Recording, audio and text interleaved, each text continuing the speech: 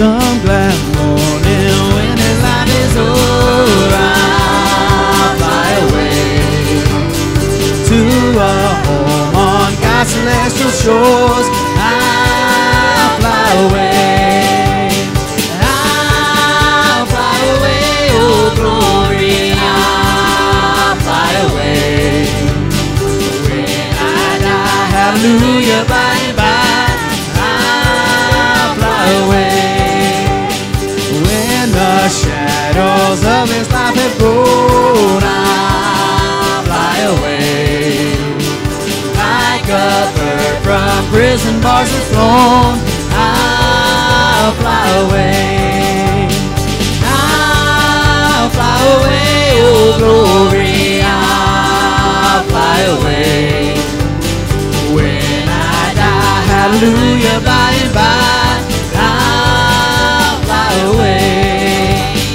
Just a few more weary days and then I'll fly away to the land where joy shall never end. I'll fly away.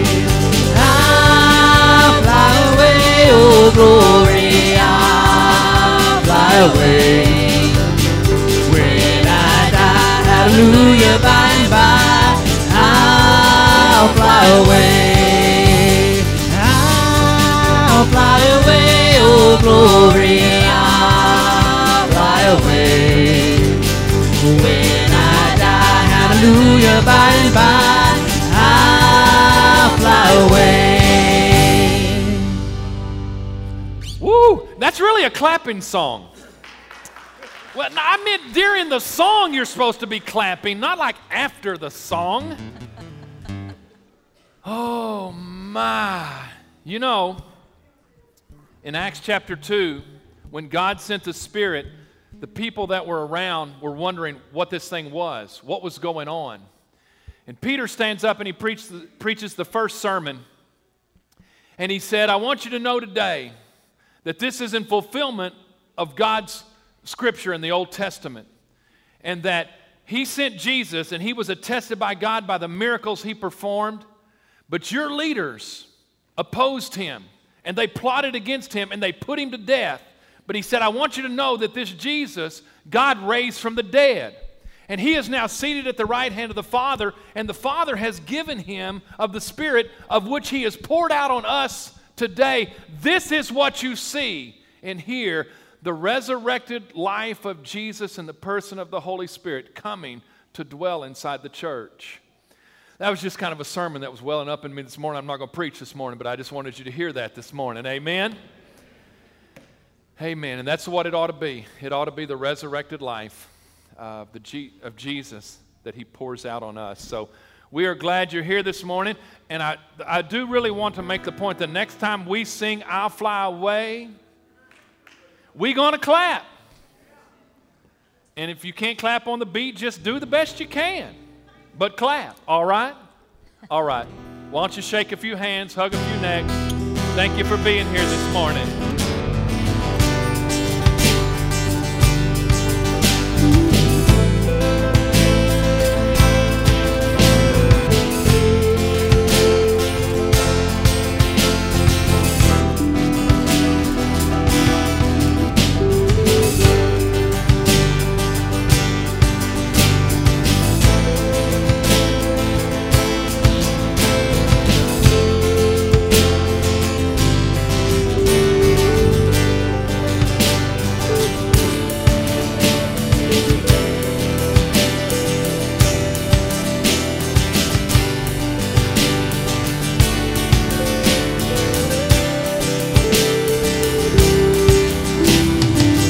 From the highest of heights to the depths of the sea,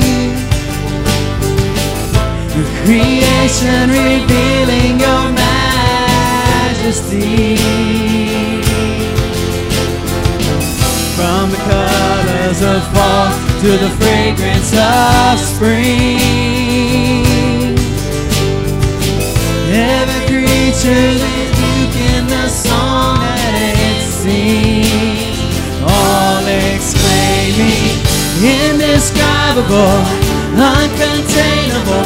You place the stars in the sky and you know them by name. You are amazing, God. All powerful, untamable, awestruck we fall to our knees as we humbly proclaim. You are amazing, God. Who has told every lightning bolt where it should go, or seen heavenly storehouses laden with snow? Who imagined the sun gives source to its light, yet conceals it to bring us the coolness of night? None can fathom, indescribable, uncontainable. You place the stars in the sky and you know them by name. You are amazing, God. All powerful, untamable, awestruck we fall to our knees as we humbly proclaim. You are amazing, God. Indescribable, uncontainable. You place the stars in the sky and you know them by name. You are amazing, God. All powerful, untamable, awestruck we fall to our knees as we humbly proclaim. You are amazing, God.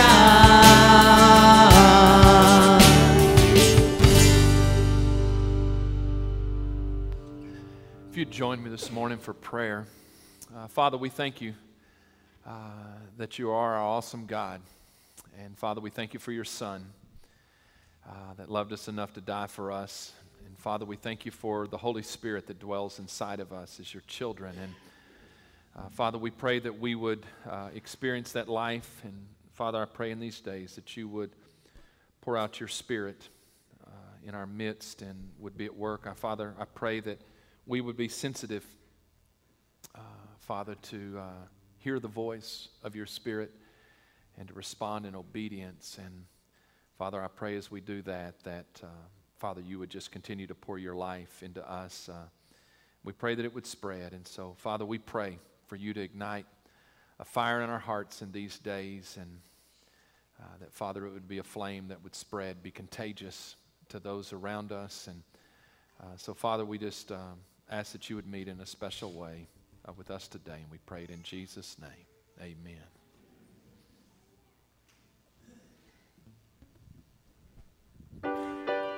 You be seated.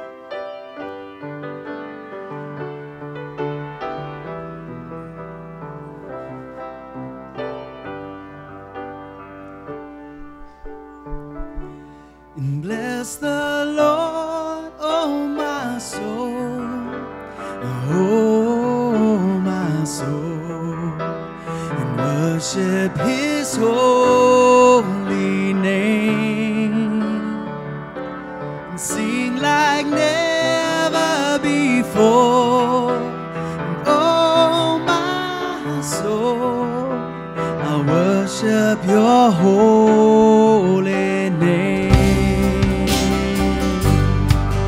The sun comes up, it's a new day dawning. It's time to sing your song again. Whatever may pass and whatever lies before me, let me be singing when the evening comes. So bless the Lord, oh my soul, oh my soul. worship His holy name. Sing like never before. Oh, my soul, I worship Your holy name.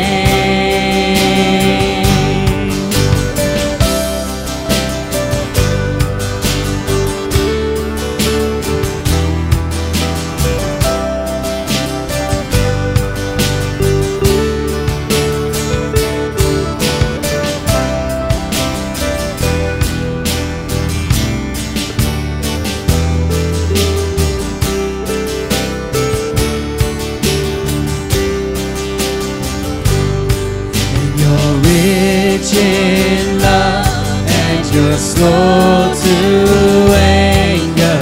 Your name is great, and Your heart is kind. All Your goodness I will keep on singing.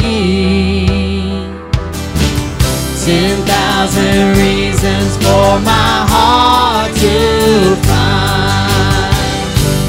Bless the Lord, oh my soul, oh my soul, and worship His holy name.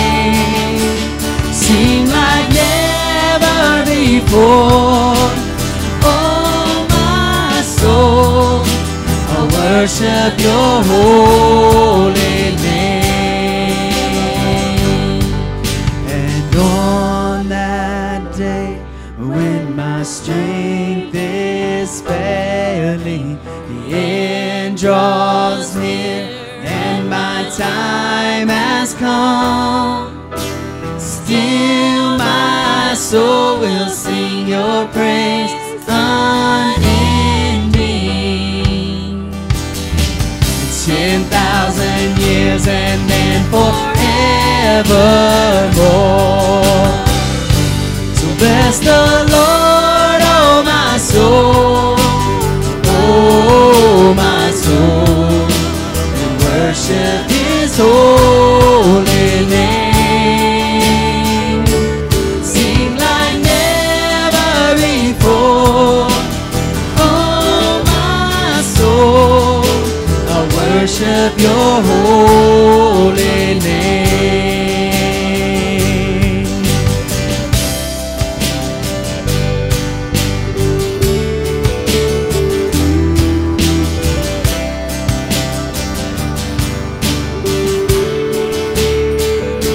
Sing like never before, oh my soul, I worship Your holy name. Oh, I will worship Your holy name. Oh, I will worship Your holy name.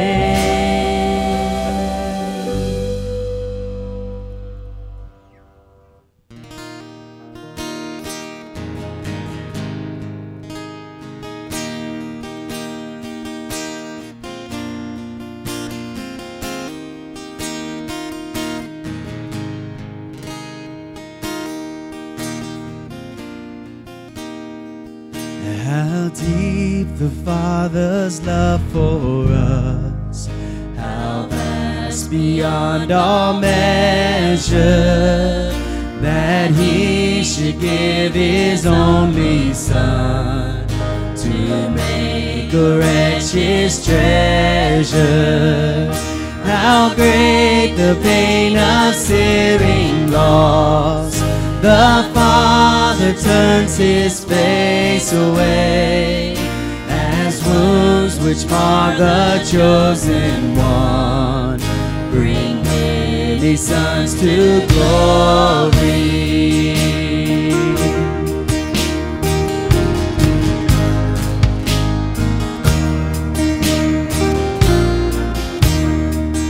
Behold the man upon the cross, my sin upon His shoulders.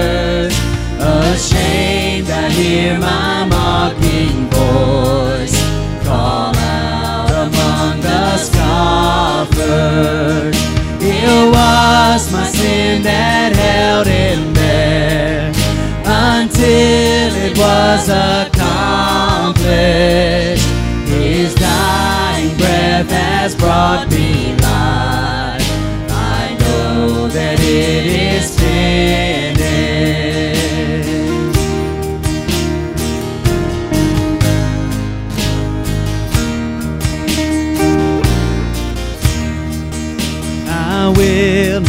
boast in anything. No gifts, no power, no wisdom, but I will boast in Jesus Christ, His death and resurrection. Why should I gain from His reward? I cannot give an answer, but this I know with all my heart: His wounds have paid my ransom. Why should I gain from His reward? I cannot give an answer, but this I know with all my heart: His wounds have paid my ransom.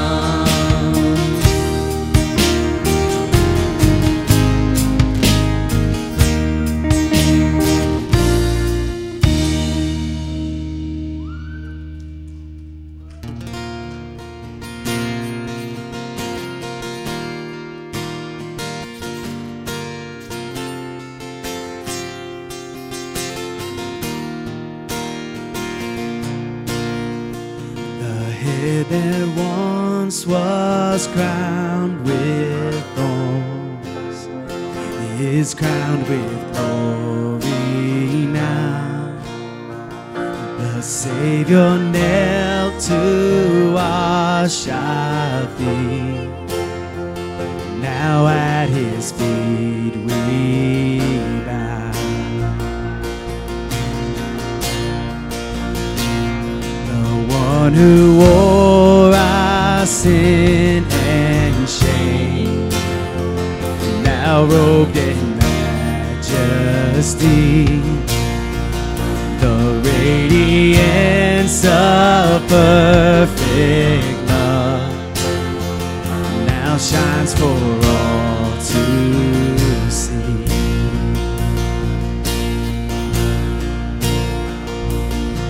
In your name is victory, and all praise will rise to Christ our King. Your name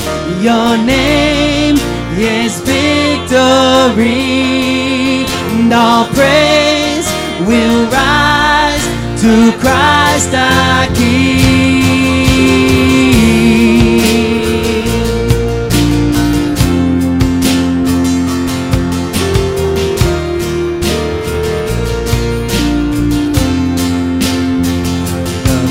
That held us now gives way to Him and His our peace. His final breath upon the cross is now alive in me.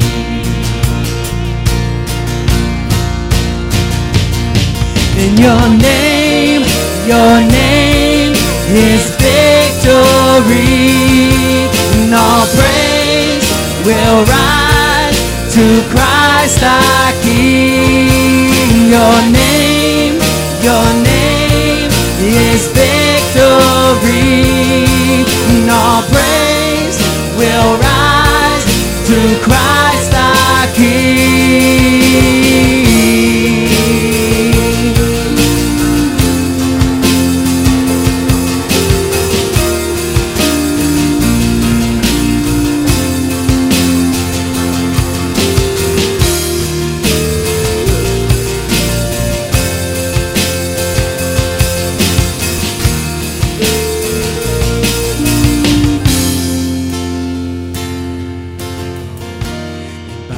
Spirit, I will rise from the ashes of defeat. The resurrected King is resurrecting me. In your name I come alive to declare your victory.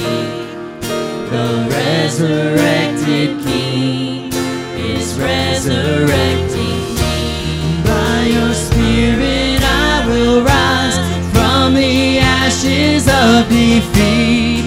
The resurrected King is resurrecting me. In your name I come alive to declare your victory. The resurrecting King is resurrecting me. By your Spirit I will rise from the ashes of defeat. The resurrected King is resurrecting me. In your name I come alive to declare your victory. The resurrected King is resurrecting me. Is resurrecting me.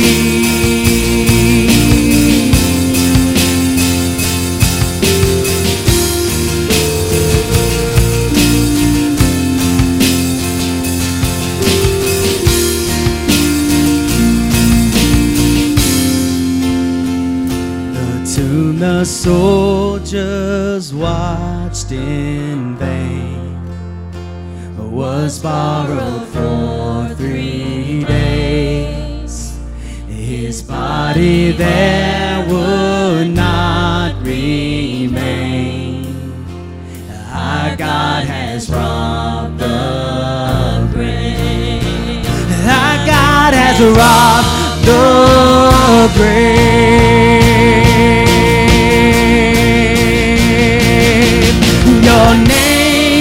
Your name is victory, and all praise will rise to Christ the King. Your name is victory, and all praise will rise to Christ the King.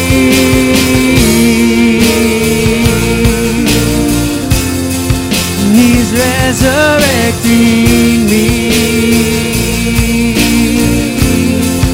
He's resurrecting me.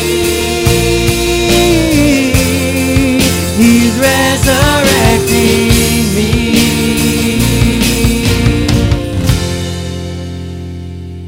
You be seated.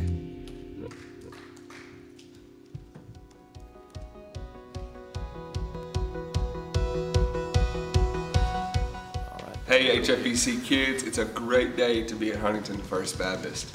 If you're in 1st through 4th grade, then today we do have warehouse worship. This is a time where you'll get to be in the warehouse and you'll get to learn the Bible on your own level. You'll get to do hands-on activities. You'll get to sing worship and dance worship and experience a worship service just for kids. So parents, don't forget to grab the take-home card when you pick them up. It gives you some really easy questions to ask them, to engage them about what they learned back there today. Remember, this spring, warehouse worship will just be twice a month until we have more couples that can take a monthly leadership spot. So today is one of those days. You're in luck. So 1st through 4th grade, you can be dismissed now to warehouse worship. And also at this time, if you're in pre-K or kindergarten, you're also dismissed to go to children's church. You'll get to learn about God on your level and have a great time back there with our volunteers. So parents, you'll need to pick up your kids after the service in the warehouse or in children's church. We'll see y'all then. Jesus, you are forever, everlasting light. Last Sunday we began to look at the verse of Scripture, Hebrews 12:29, that says, "For our God is a consuming fire." And we looked at the concept last week that we see throughout the Scripture, that God is like a fire. And His desire is that His fire would come into our hearts and would light a fire, would light a light, that we would experience life through His presence.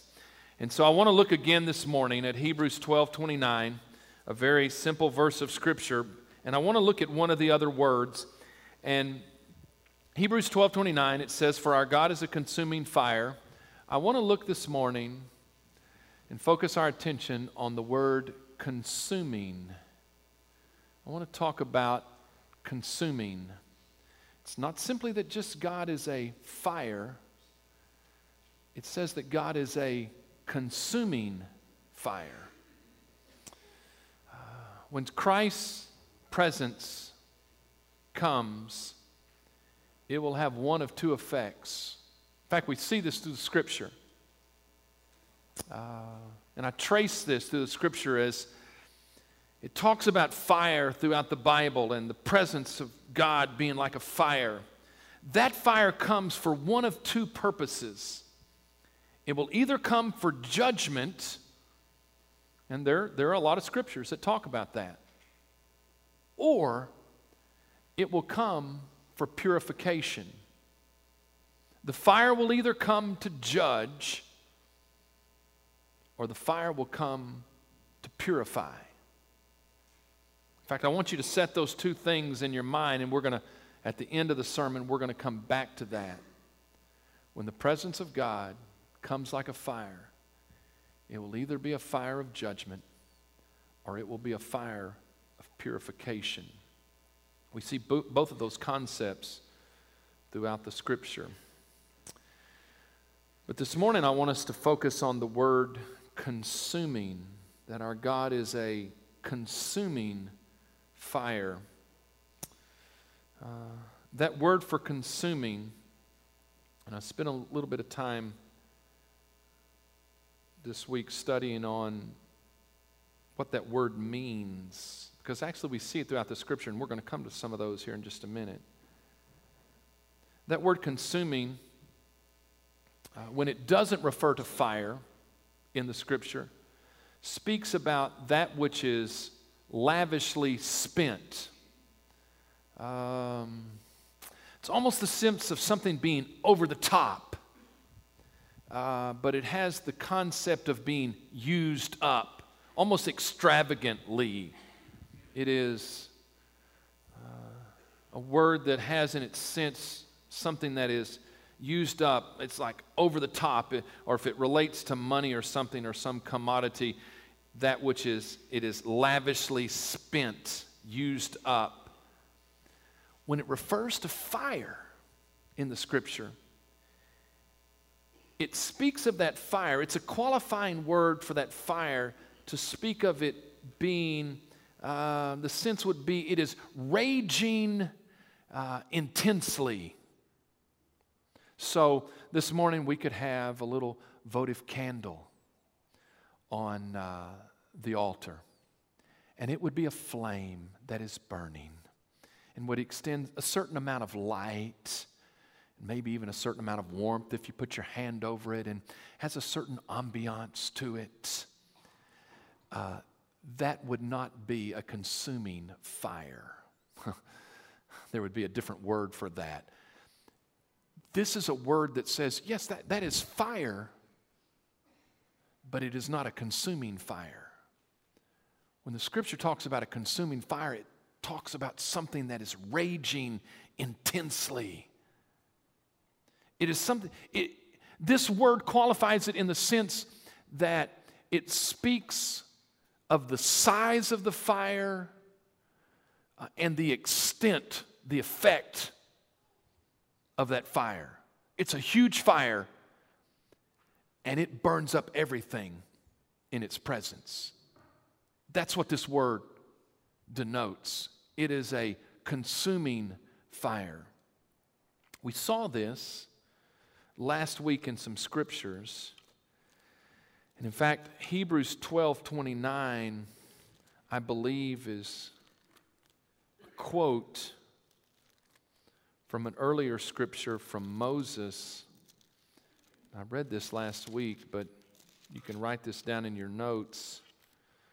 In Deuteronomy 4:24, Moses says, "For the Lord your God is a consuming fire, a jealous God."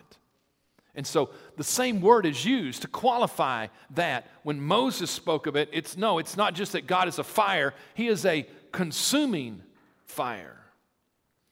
We saw this same sense earlier in Moses' life. Deuteronomy is written at the end of his life. But when he's bringing the children of Israel out of the promised land, and they come to Mount Sinai, And God appears on the mountain. Remember this? In Exodus 24:17, it says, the sight of the glory of the Lord was like a consuming fire on the top of the mountain in the eyes of the children of Israel. So when they looked up on the mountain, it was not that they saw a glow. No, they saw a fire that was burning, raging in intensity. Do you understand what I'm saying? That's the picture that the Scripture is making here, is that our God is not just a fire, He is a consuming fire. This was how, from the last two Scriptures, we understand that Moses experienced God. And if we just stayed with kind of the time period in the Scriptures that relate to Moses, as I've been doing my reading the Bible through this year, we've been going through, obviously we started in Genesis in the Old Testament, and you had Exodus, the story of their deliverance, and then we're in Leviticus right now. Let me just say, if you're with me and you're reading your Bible through, we have lost many brethren and sistren in their read the Bible through in the book of Leviticus. I want you to persevere. Just keep reading. You're going to make it. Many lost souls have been left in the book of Leviticus trying to read their Bible through, and they just didn't make it, Brother Darrell. I died right there in chapter 17. Just said, I'm done. I don't know. I don't get it. But it's in there. Just persevere. You'll get to the book of Numbers. And then it'll go from there. Hopefully, you'll get to the book of Numbers. And maybe it'll get a little bit better for you. For sure, Deuteronomy will help you, and we'll go on from there. But the interesting thing is when I began to plan and study for our emphasis this year on spiritual renewal in Ignite 2018, I came across this concept from the Old Testament, from the sacrificial system. If you've been reading your Bible through, we've built the tabernacle, and God has all these specific instructions. And in the midst of the tabernacle, there is an altar. And if you've been reading, you realize that there was what is called a burnt offering that was placed on the altar. So there were sacrifices of animals and actually other things that were brought to God and in the tabernacle, and they are called burnt offerings. They were placed on the altar. There was a fire, probably a pretty intense fire, on the altar there.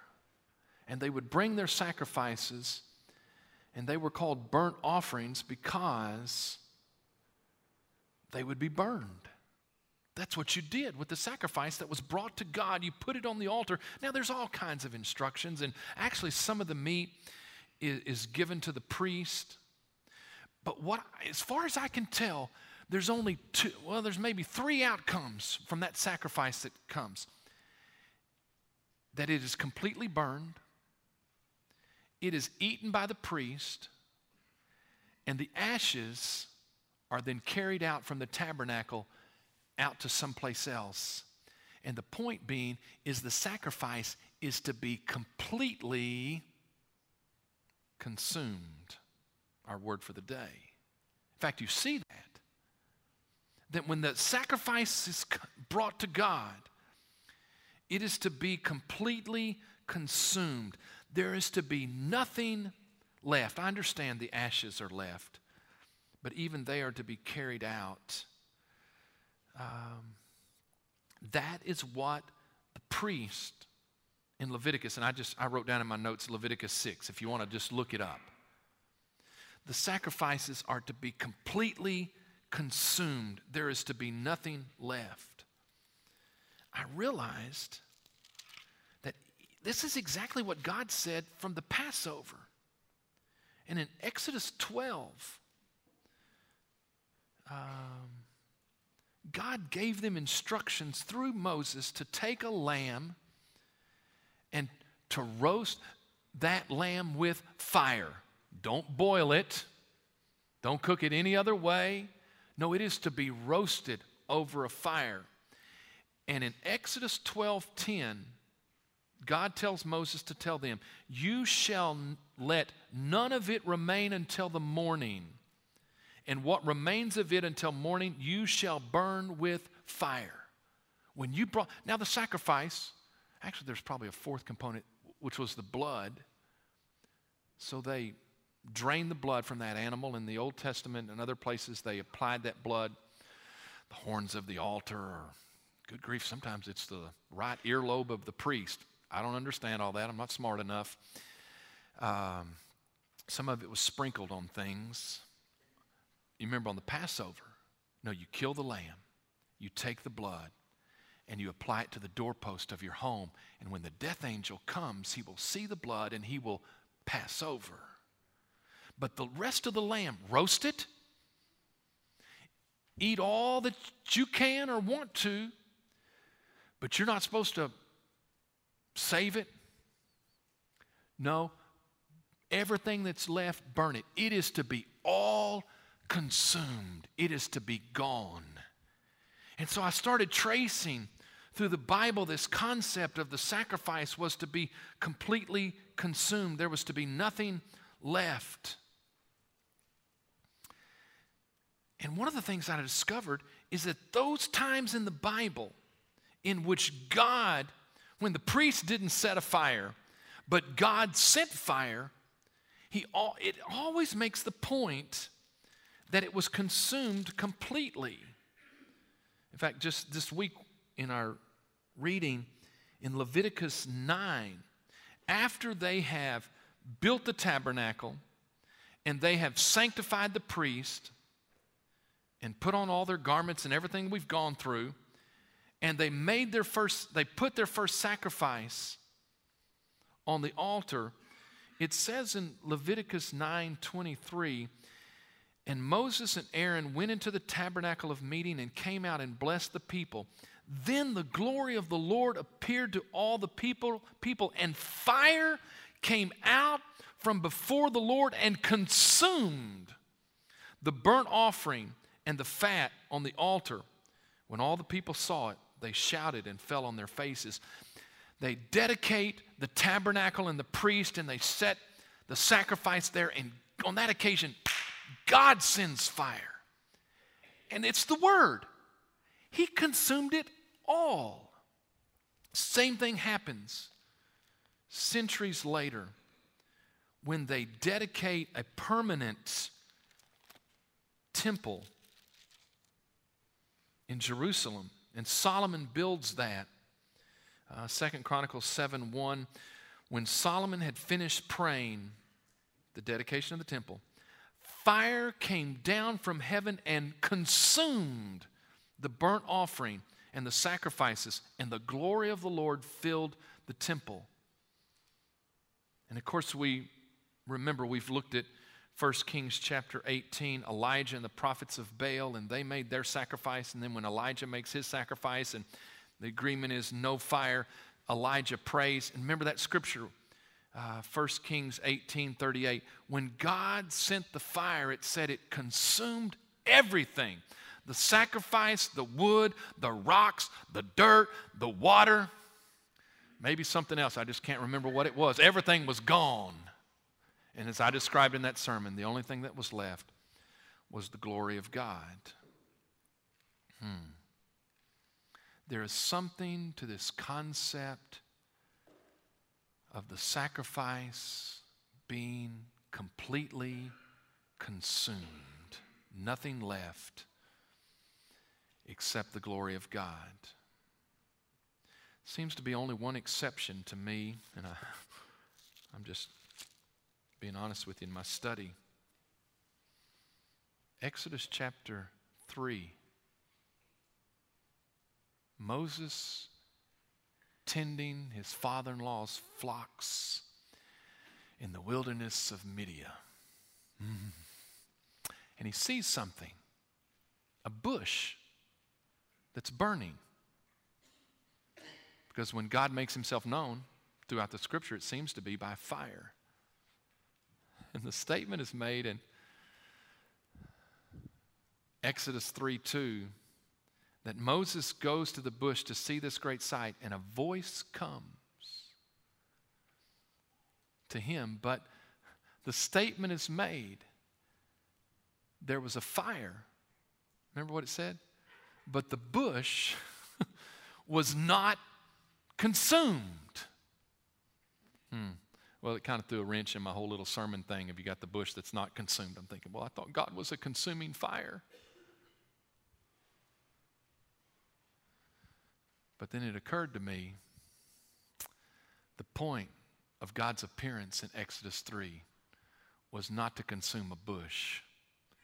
It was to consume a person, Moses.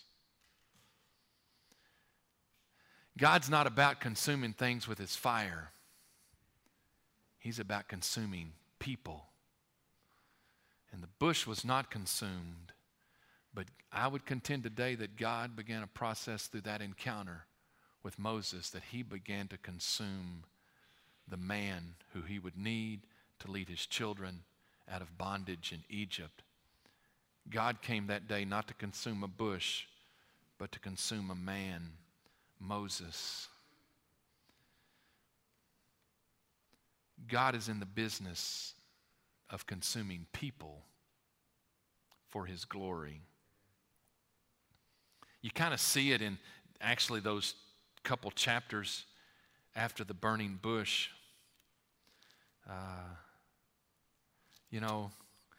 It'd really be a nice little Bible story if God spoke to Moses from the bush and said, I'm sending you back. I'm going to deliver them out of bondage, and we're going to the promised land. And Moses had been a great man of faith in that moment and said, man, I'm your man. I know you can do it, God. But I don't know if Moses stuttered before that day, but he started stuttering.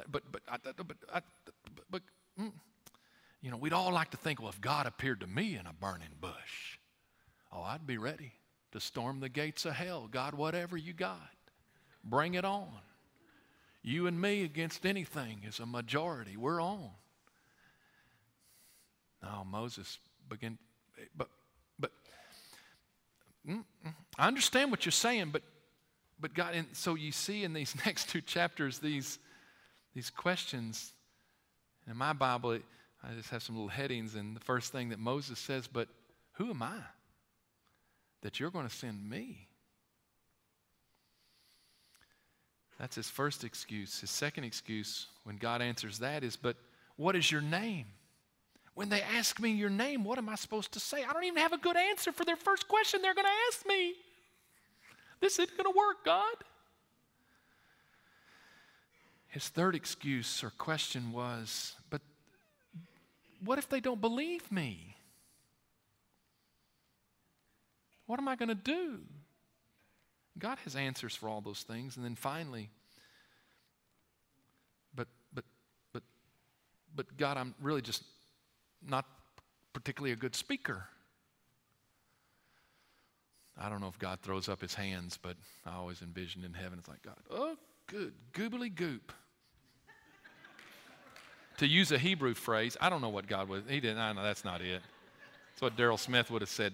Boy, good grief. All right.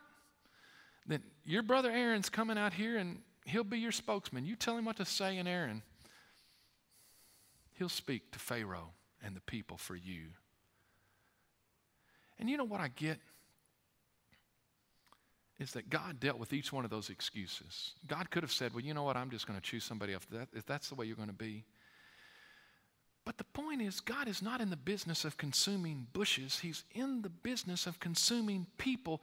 And the process of purification and change in Moses' life started that day in that encounter. God knew he had to do a work in Moses first before God could do a work through Moses. It is the process of growth and purification, sanctification, whatever you want to call it, that God needs in our lives for us to come to the point to say, God, I may not be much, But all that I am, I give to you for you to use any way you want. God, I offer myself.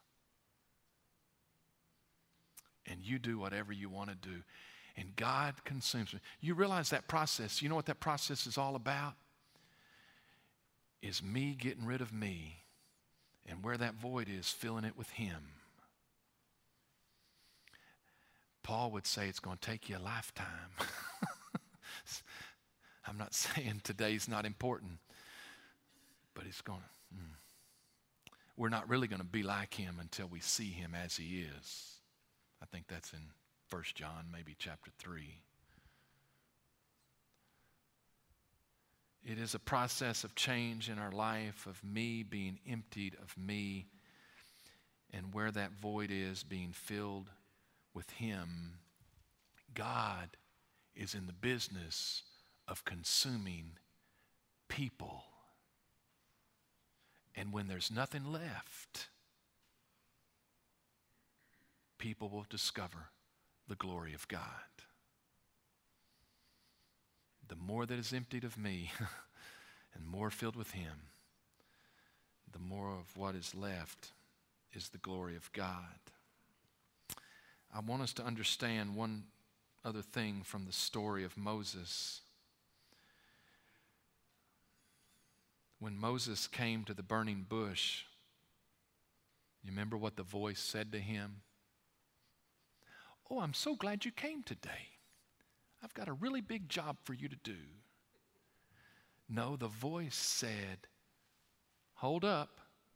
That's the Hebrew there. Back. Take off your shoes, because this is holy ground. And what God was communicating to him and to us is we don't come to God on our terms. We come to God on His terms.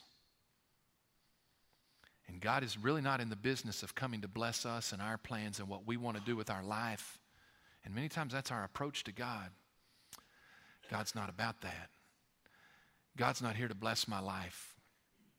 God is here to consume my life. And when we come to God, we don't come on our terms. We come on God's terms. And Moses discovered that from the get-go.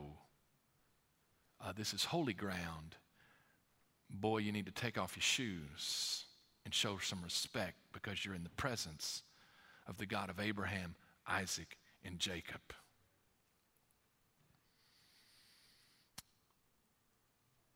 You see, I think it's within the spirit of what I'm talking about this morning, that God is a consuming fire. He rages in intensity, and His desire is to consume everything that is not of Him.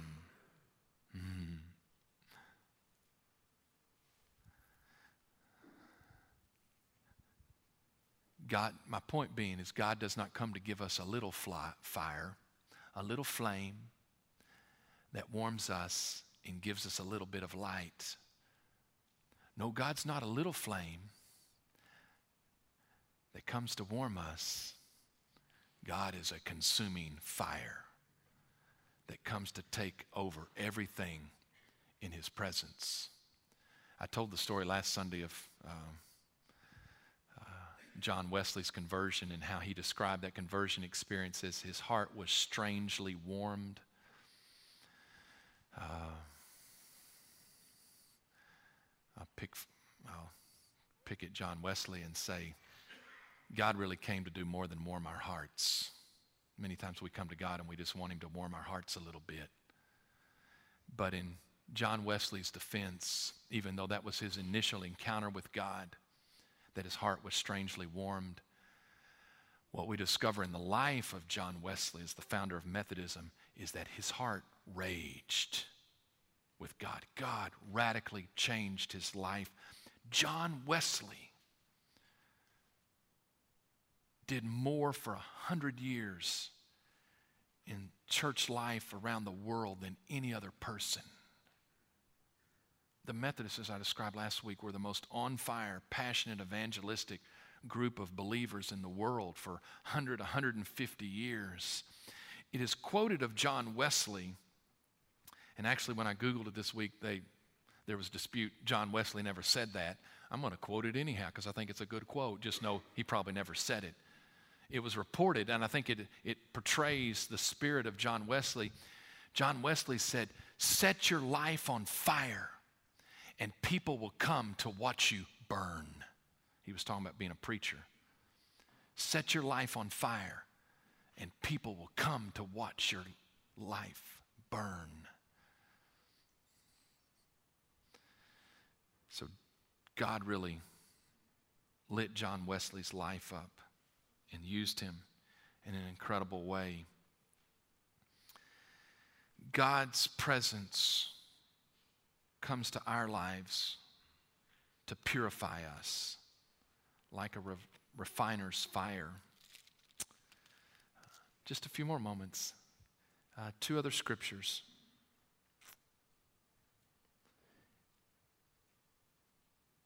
So when the presence of Christ comes into our lives,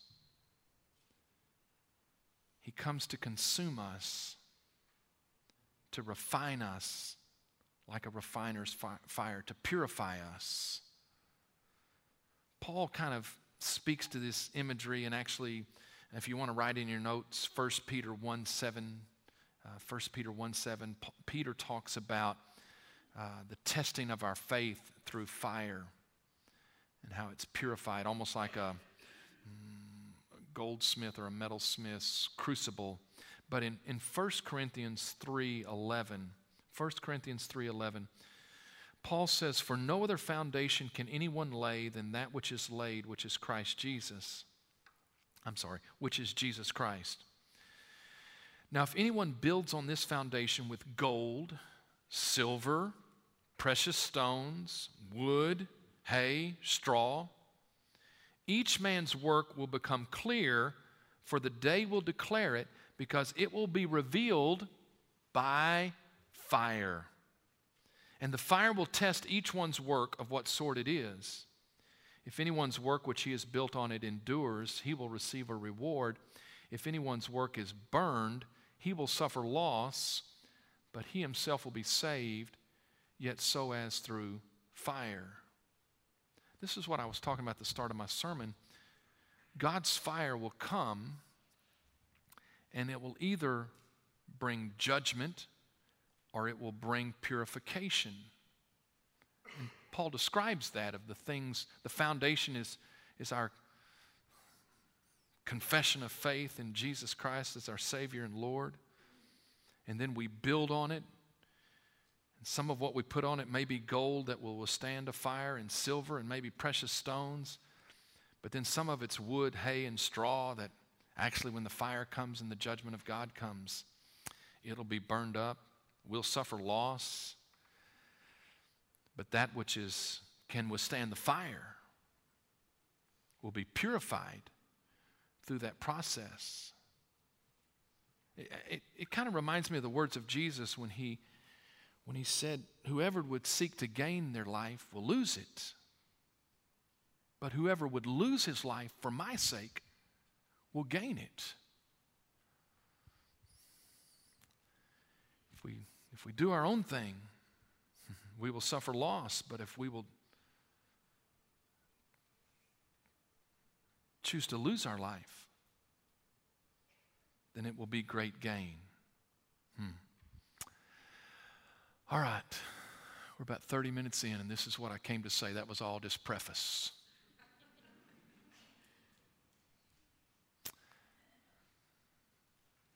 This is the point, and won't take me long to make. Whether the fire of God comes for judgment or purification depends upon whether we have offered it as a sacrifice to God. Whether the fire comes for judgment or for purification depends upon whether we have offered our life as a sacrifice to God. If it is a sacrifice given to God, God will purify it. If it is not offered as a sacrifice to God, something we keep for ourselves or choose to go our own way, the fire will come as judgment and we will suffer loss. It's all about whether we offer it as a sacrifice to God. Paul said in Romans 12:1, I beseech you therefore, brethren, by the mercies of God, that you present your bodies a living sacrifice unto God. And I'm like quoting from old King James or something. Let me get it straight here.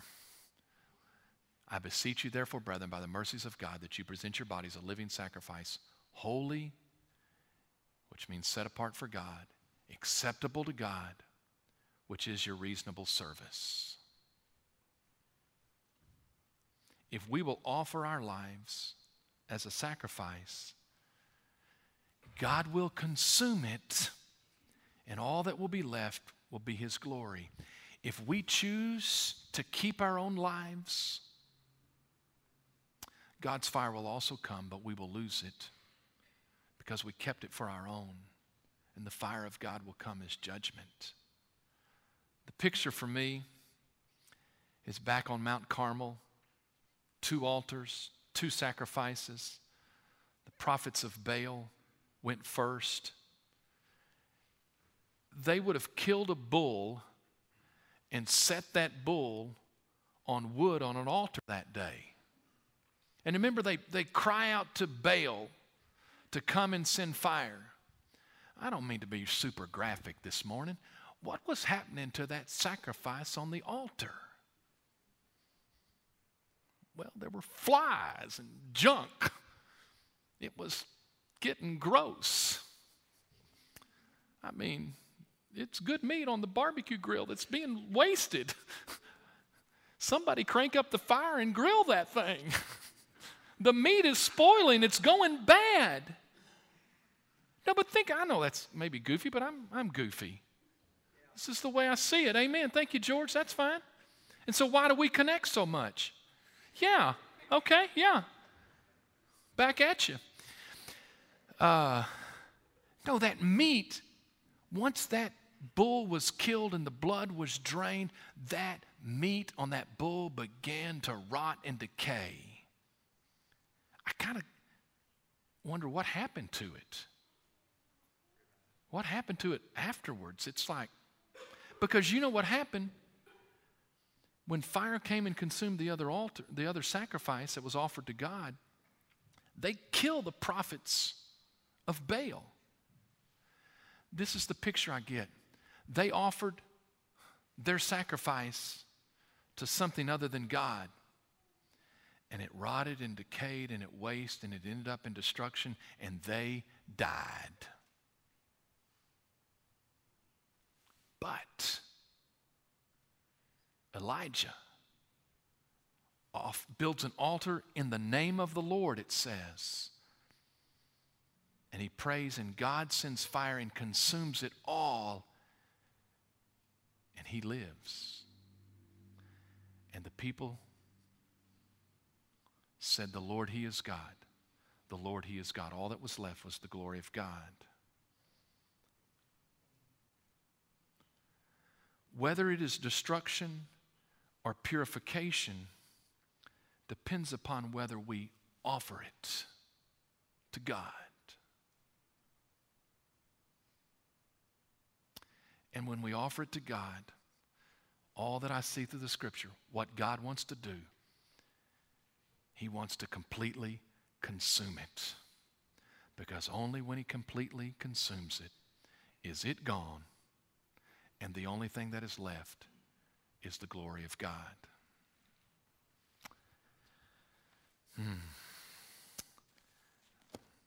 That's from one verse. That's from one word in the Scripture, For our God is a consuming fire. And my heart as your pastor is, that's what I want God to do in my life. Continue to do till the very end. And that's what I want God to do in your life, is to completely consume you, so that all that is left is the glory of God. We have a choice whether we will choose to gain our life for ourselves or we will choose to lose our lives.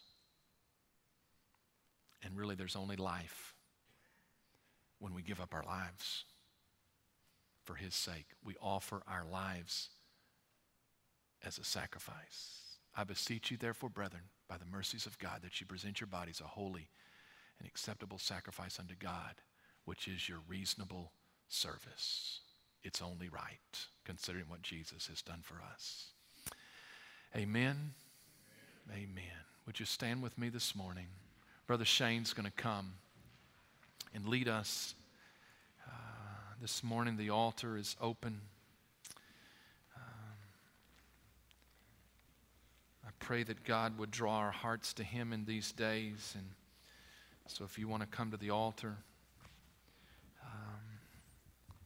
wow, I think the simple prayer is, God, light a fire in my life. God, let me just lay it all out. And Father, you just consume it for your glory. And so this morning the altar is open as we sing.